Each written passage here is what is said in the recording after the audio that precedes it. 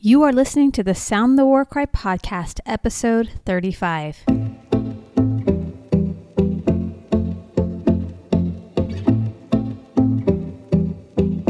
The time to prepare is now. Will you be ready to take care of yourself and your family should disaster strike? Are you spiritually prepared to lead your family and handle life's problems? This is a preparedness podcast with the intent and focus to help you go through the last days with confidence and courage as we watch society crumble and collapse. Each week, you will be given more knowledge to act upon. With faith and motivation, you can accomplish the impossible and look forward with confidence, hope, and joy as we usher in the return of our Savior, Jesus Christ. We are His watchmen, and we are sounding the war cry. Welcome back to the Sound the War Cry podcast. I am your host, Heather Mitchell, and here we go again. We're going to finish off our Degrees of Preparedness book today. Let's give ourselves a pat on the back for that, because this has been a long time coming, you guys. And our very last of the last little bit here we're going to review is organization of clothes and household supplies. This again is by Missy Clay. We are on chapter 10 here. It's 10-12 if you have your book in front of you. And let's start with the household items. As far as non-food items go, the key is to keep like things together. You can keep them next to each other on the same shelf or under the same sink or in tubs, shoe boxes, or bins.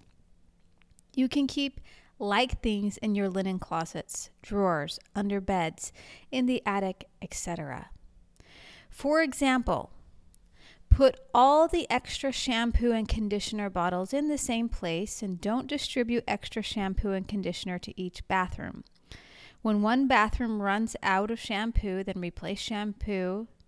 Then the replacement shampoo can be found in the one location where all the extra shampoo and conditioner is kept. This way, you can easily see all your unopened stock for each common household item because it is all stored together, and you will see right away if you have a year's supply of that item or not. Do the same for toothpaste, deodorant, soap, razor blades, shaving cream, lotion, hairspray, Q-tips, sunblock, hair gel, small travel, toiletries, etc. I guess my first question is, you guys, why do we feel like we need all of these things? But we do, don't we? We all use them because they make our life easier. I guess that's the answer.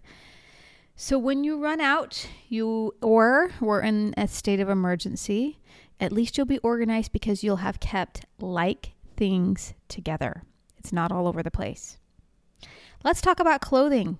At the end of every season, or a minimum of twice a year, spring and fall, you should rotate clothes, especially children's clothes.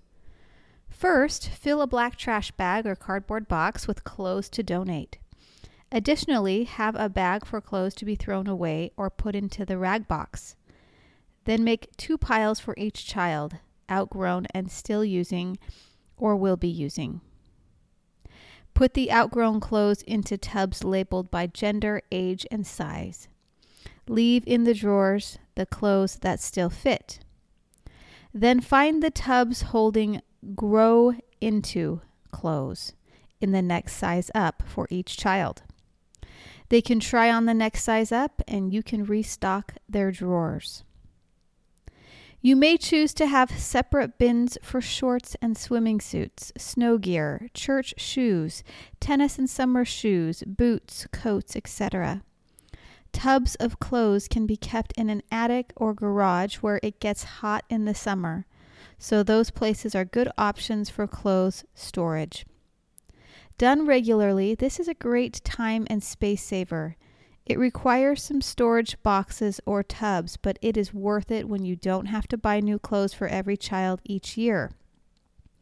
When receiving hand-me-downs, just pop them into the appropriate box and they're instantly integrated into your system.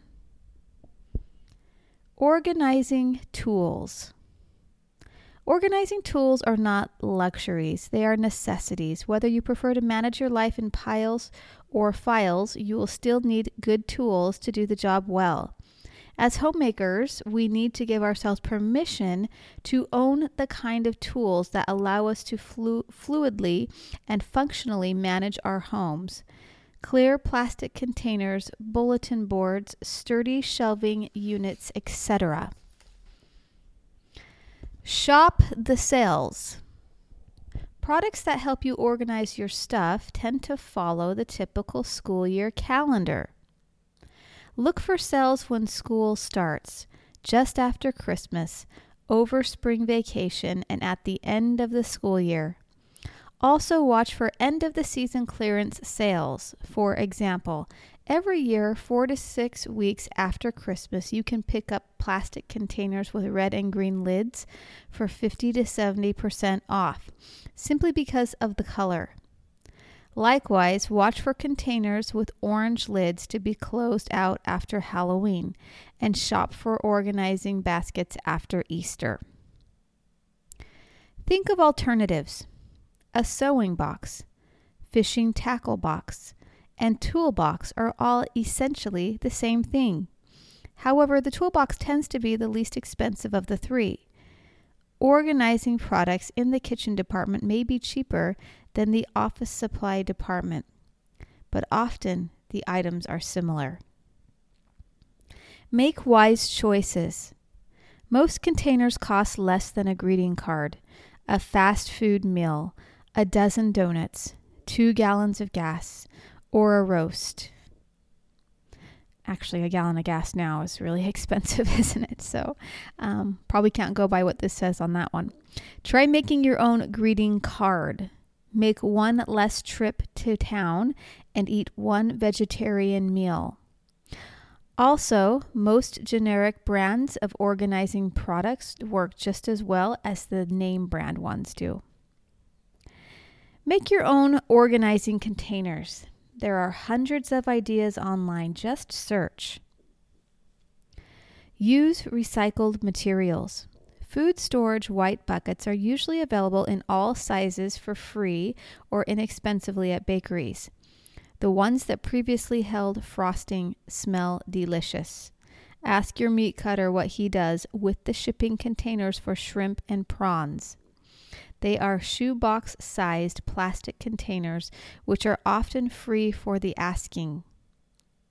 Shortening buckets can be found at donut shops or fast food restaurants and make great bulk food storage containers. They can also be turned on their sides and fastened together with nuts and bolts to make modular organizing units for hats, mittens, toys, sports equipment, etc. A cardboard box, which holds 2 gallons of milk, is the perfect size for hanging file folders. Cereal boxes can be cut down and used to organize magazines or sheet music. Reuse cardboard boxes, number 10 cans, dairy tubs, clear plastic canisters, frosting containers, pickle jars, ice cream buckets, etc. Some of the best containers come from Costco or Sam's Club, but once you remove the items originally bought in them. Look for organizing tools in thrift stores and at yard sales. Look for shelving, office products, and display racks for pennies on the dollar at going out of business sales. Usually, developing a personal organization system involves a bit of creativity rather than a substantial investment in a professional product or service. Keep your eyes open for creative ways to contain the clutter in your life. Be only as organized as you need to be. This means establishing a workable system for yourself that you know you can follow for a long time. Being organized is an ongoing process, not an end result. I have to remember that myself, folks. Organizing takes time. Let's talk about the degrees in organization. Okay, we want an associate's degree, a bachelor's, a master's, or a PhD doctorate in organization. What do we need to do? Well, families vary in size, needs, tastes, storage limitations, etc. Therefore, it is impossible to create organization degrees that apply to everyone. Every household will organize according to their home's constraints and their commitment to organization. You really only need to be organized to the degree that you are prepared. For example, if you only have 3 months of storage, you only need to be a little organized. On the other hand, if you are managing and rotating a year's worth of supplies, your level of organization should match, and you will need systems that work for you and also prevent spoilage and waste. The associate's degree requirements. Number 1, decide what system you will use to plan out what food to store. Use the ideas in that past podcast that I gave you on organizing food and the one before that. Make a plan for buying your food storage and other necessary items, financial goals, and a schedule. Number 3, create some extra space for 3 months worth of food storage while you are storing enough for 1 month. Now, what if you want the bachelor's degree? That sounds nice. What do you need? All of those associate degree requirements I just named, plus have a system for managing your food storage and stick to your system. If it's not working, then change your system until you find one that works for you. Create enough space to hold some food storage, clothes storage, and storage of household items. Begin to rotate through your 3-month supply slowly and your clothes supply. But let's say you want a master's degree. That sounds amazing. What would you need? You would need all of the associate requirements and the bachelor requirements, plus have a system for managing your food and clothes storage and every needful thing storage and adhere to it. Have multiple locations for storage and be sure items used regularly are stored in accessible locations, and items that aren't used often are not in the way but rather stored in the least accessible. Begin to rotate through your long-term storage slowly. Okay, now let's go into what the PhD, the doctorate degree of organization, looks like. You're going to do everything in the associates, the bachelors, the masters, plus make your home a house of order where everything has its place.